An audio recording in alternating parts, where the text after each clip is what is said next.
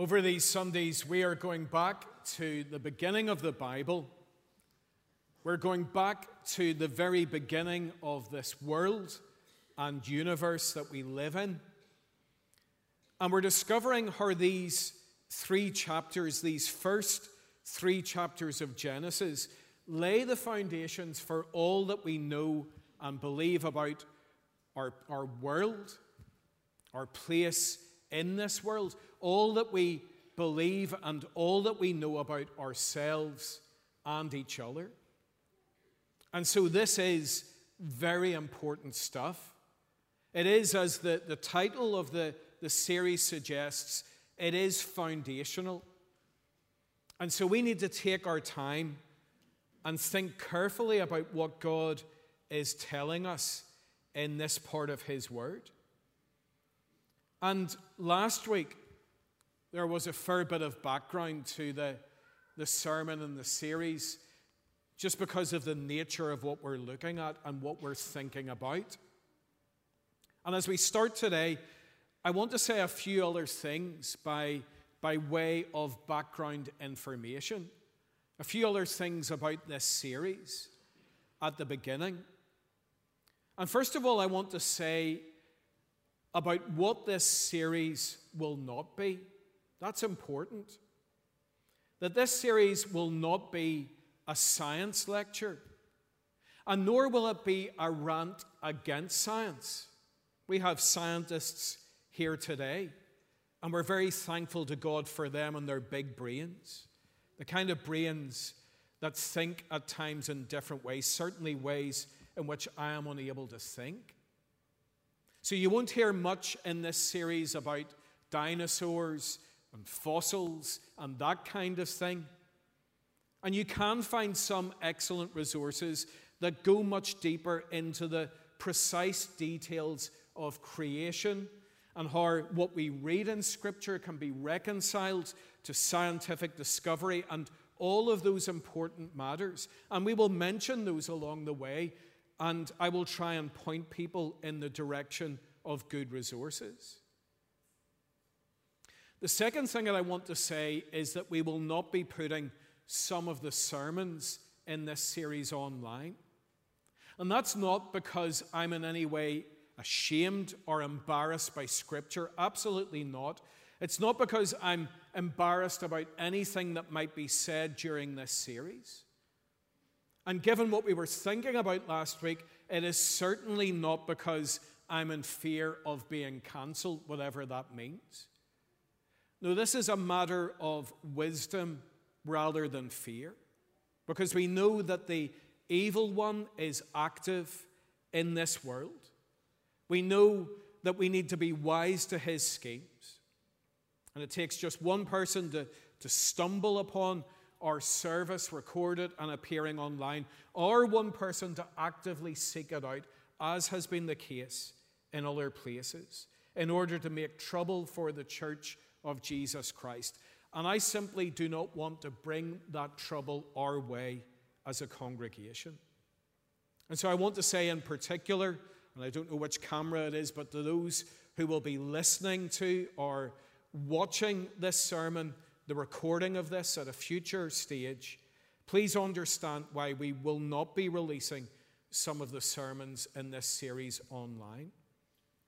And then the final thing by background to say is that we will always be keeping a view on what lies ahead, as well as what happened at the beginning. That's so important. So that during this series, we'll also think about what the Bible tells us about the new creation, the new heaven and earth, which God will establish and where his people in Christ will reign with Jesus forever.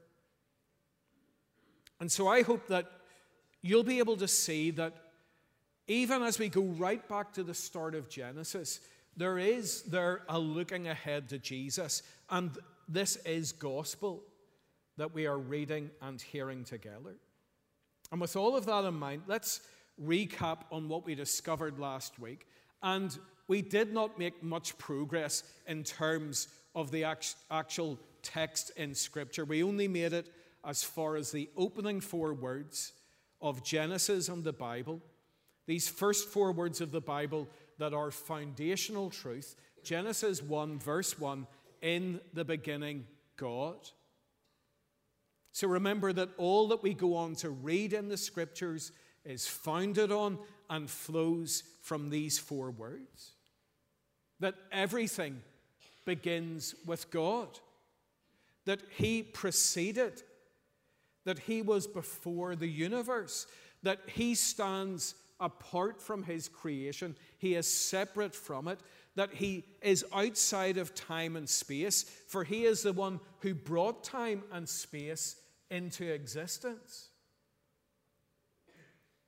And so based on what we read last time in Genesis 1 verse 1 and the other parts of the Bible that we considered alongside it, if we were to try and draw a timeline today, if we looked first of all at God, we see that God is infinite, that He is eternal. In fact, it is, despite what you see on the screen behind me, impossible to draw a timeline that fully conveys the eternal nature of God, because we simply would not have the space to accommodate that line. That's deep stuff. But by contrast, the world that we live in, the world that we are part of, is not eternal. It has a fixed duration because it has a beginning in the beginning, and it will have an end, as we saw in Scripture last week in 2 Peter chapter 3, verse 7. But then when it comes to us, well, we are not eternal. We had a starting point. We have, as people made by God, a beginning. But then as the pinnacle of God's creation, as those made in God's image, we have immortal souls. So that when this life finishes, that will not be us ceasing to exist. And for that reason, we should all have a real concern about the destiny of our soul. That is so important. And so with all of that in mind, to map out where we're going over today and next week, in the time that remains today, we're going to look up to verse 25. And then we're deliberately stopping there so that next week we will specifically consider the creation of man in verses 26 to 31. But in the time that remains today, let me leave you with some foundational truths that are laid out in the creation account of Genesis 1. We today do not have the time, and we're not going to start to look systematically at every verse between verse 1 and verse 25. Instead, let's consider these foundational truths that Genesis 1 presents to us. And the first one is this: that God is the creator of everything. Verse 1, in the beginning, God created the heavens and the earth. And the presence of those two words, heavens and earth, in verse 1, is what's technically known as a merism, as an M-E-R-I-S-M.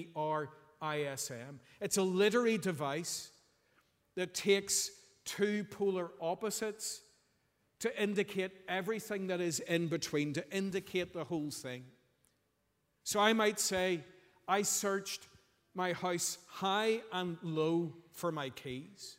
It doesn't mean that I went up the stairs and I looked at the ceiling, and I came down the stairs and I looked at the carpet. It means that I searched the whole house. I looked everywhere. If something's popular, I might say, people are talking about it from Coleraine to Cork.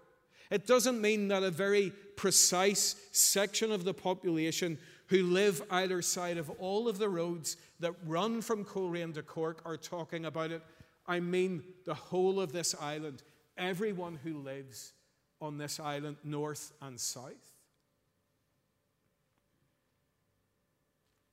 And so in verse 1, the heavens and the earth are the polar opposites that encompass everything in between, the whole of the universe, everything. And this truth which is asserted in verse 1 is repeated and expanded on many times elsewhere in Scripture. For example, when the New Testament writers talk about Christ's involvement in creation. And that's something that we'll think about throughout this series. So that at the beginning of his gospel, in John chapter 1, verse 3, John says of the Lord Jesus that through him all things were made. Or elsewhere in Colossians 1:16, that verse that we started our worship with today, the Apostle Paul, again speaking of Christ, says of him, for in him all things were created. So we get no sense that God kick-started things and then it all unfolded from his initial activity. God's revelation to us about himself is that he created everything. That's the first thing. That's the first foundational truth. But then the second foundational truth that is presented to us in this chapter is that God's creation had structure and order. And what we get to understand from the whole of Scripture is this amazing truth, this mind-blowing truth, that God created from nothing. That's indicated by the writer to the Hebrews in Hebrews 11, verse 3. The writer puts it like this: by faith, we understand that the universe was formed at God's command, so that what is seen was not made out of what was visible. That's the key phrase. Let me repeat that. So that what is seen was not made out of what was visible. So it's not a case that God created the universe out of something that was already there. That the very materials out of which the universe was created were themselves brought into existence by God. And note the way in which he did that. They were brought into existence by God's voice. Because in chapter 1, if you scan down through that chapter, you'll see on each day of creation it begins with, and God said. They were brought into existence by God's voice and by his Spirit, so that as early as verse 2, there is reference made to God's Spirit. And theologians, as they explain this, they refer to this as creation ex nihilo. That means creation out of nothing, as opposed to creation ex materia. That is creation from pre-existing material. And so as I was saying to the kids, we have this amazing capacity as people who have been created in God's image to have creativity within us. That is one of the things, that is one of the consequences of being made in the image of God. But we need to say that it is not true creation in the way that God created everything, because we need materials from which to make something. A sculptor like my brother-in-law Matthew needs material to sculpt from. He cannot bring about a sculpture from nothing. And God made the very building blocks from which he brought creation into being. Those building blocks, those foundational elements of creation referred to in Genesis 1 are time in the beginning. They're space and matter, which are scientifically measurable things. And in the creation account of Genesis 1, we see an orderly creation. Space is separated into water, land, and sky. So there is no sense of chaos in how God brings creation into being. In fact, we begin to see God's intention behind creation. That is to fill what had been nothing. Because if you look down through this creation account, and you'll note this, he fills the sky with birds. He fills the sea with living creatures. He fills the land with livestock and wild animals. And then finally, and we'll come to this in greater detail next week, he creates a man and a woman. He blesses them and he instructs them in verse 28, be fruitful and increase in number. And what is it that he says? Fill the earth.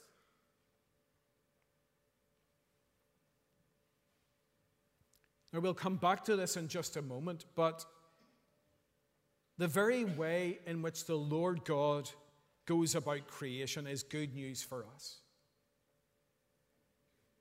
And that's the final foundational truth that we're presented with here in Genesis 1. And that is that God's creation was good. So that there is this repeated phrase in the creation account. If you scan down through Genesis chapter 1, it occurs in verses 10, 12, 18, 21, 24. And God saw that it was good. And we're given God's conclusion towards the end of the chapter in verse 31. As he surveys all of his creation, we're told God saw all that he had made, and it was very good. And yet we look at our world today, and while there is much to amaze us and lots of really good things, this morning outside I saw a heron just do this low pass straight over my head, down, swooping down into the burn, the Connor burn. All of this stuff every day that just amazes us about the creation that we live in and are part of. While there is so much to amaze us, lots of good things, we see so much that is wrong with it, don't we? Natural disasters, chaos, sickness and frailty, discord, things and systems that are broken. And it's not too long into Scripture before we hear about the cause of that. When we get to chapter 3, we'll see why that is the case with our world. But I want you to know, and it's so important to understand, it was not like that at the beginning. It was very good. As most of you know, I'm a Belfast person, and Belfast people get a wee bit defensive about the whole Titanic thing. Because there's a lot of pride attached. It was made in Belfast, and the pride extends to that massive big building down in Titanic Quarter that celebrates its creation. It's being made at the shipyard. And yet we can't hide the truth about what became of the Titanic on its maiden voyage. It didn't exactly have a great track record. And so the way in which Belfast people deal with that is with humour. A joke that originated in the shipyard and which is spoken by people there today. Well, it was all right when it left us. That's a standard defence of a Belfast person when it comes to the Titanic. And yet, with the advancing years, with all of the research, with maritime engineers looking into it, here is the awkward truth. It was not all right. That there was a fundamental structural weakness, that it was imperfect from the start. But when the Lord God made the universe and our world, there was no weakness or deficiency. It was truly all right when he had finished its construction. And so as we finish off, some very quick conclusions for us today. And surely the first one must be this: simply to acknowledge and say, what an awesome God. What an amazing, awesome God. So that it's no wonder that many of the Psalms, many of the passages of praise in the Bible make reference to God as creator. If you take time to read through the Psalms, note that. And simply we should want to worship and praise him when we consider all that he did in creation. And then alongside that, the conclusion, what a good God. That everything that we have seen in Genesis chapter 1, these foundational truths that it presents to us, the greatness, the structure, the order, the goodness of creation points to our God being, as he testifies about himself, a very good God. And that ultimately our conclusion should be, therefore, that he is a God that we should want to know. That he is a God who we should want to be close to. And so that brings us to his Son. That takes us to the Lord Jesus Christ right at the end of this sermon. We'll pick up again from verse 26 next week, but look at that verse, or just one phrase in that verse as we finish, and it's where God says, and note this, God says, let us make. I meant to have that underlined, the us, but that's the key word, let us make. So that straight away in Scripture we begin to discover wonderful truths about the nature of the Godhead. In Genesis chapter 1, we are introduced to the Lord God. But his Spirit is mentioned as early as verse 2. And then as Scripture unfolds, we're told much about the presence of Jesus at creation. We learn that he is co-eternal with the Father. He was there with him at the beginning. So if we come back one last time to that passage that we read at the beginning of our service, in that particular verse, Colossians 1:16, we're told that of Jesus, all things were created through him and for him. And if he did such an immense job in the beginning, if he did such a powerful and good job of creation, wouldn't you want to trust him with your life? How amazing that the one who created all things came to die for and rescue those he had created, those who had rejected his good rule over them. So have you found this rescue, this salvation in Christ? And if you know his salvation today, then the Bible says that you are under the care of the one who made all things. You are under the care of the one who does all things well. It was good. And indeed, with the very same power by which he created all things, he will keep hold of you for all eternity. Amen.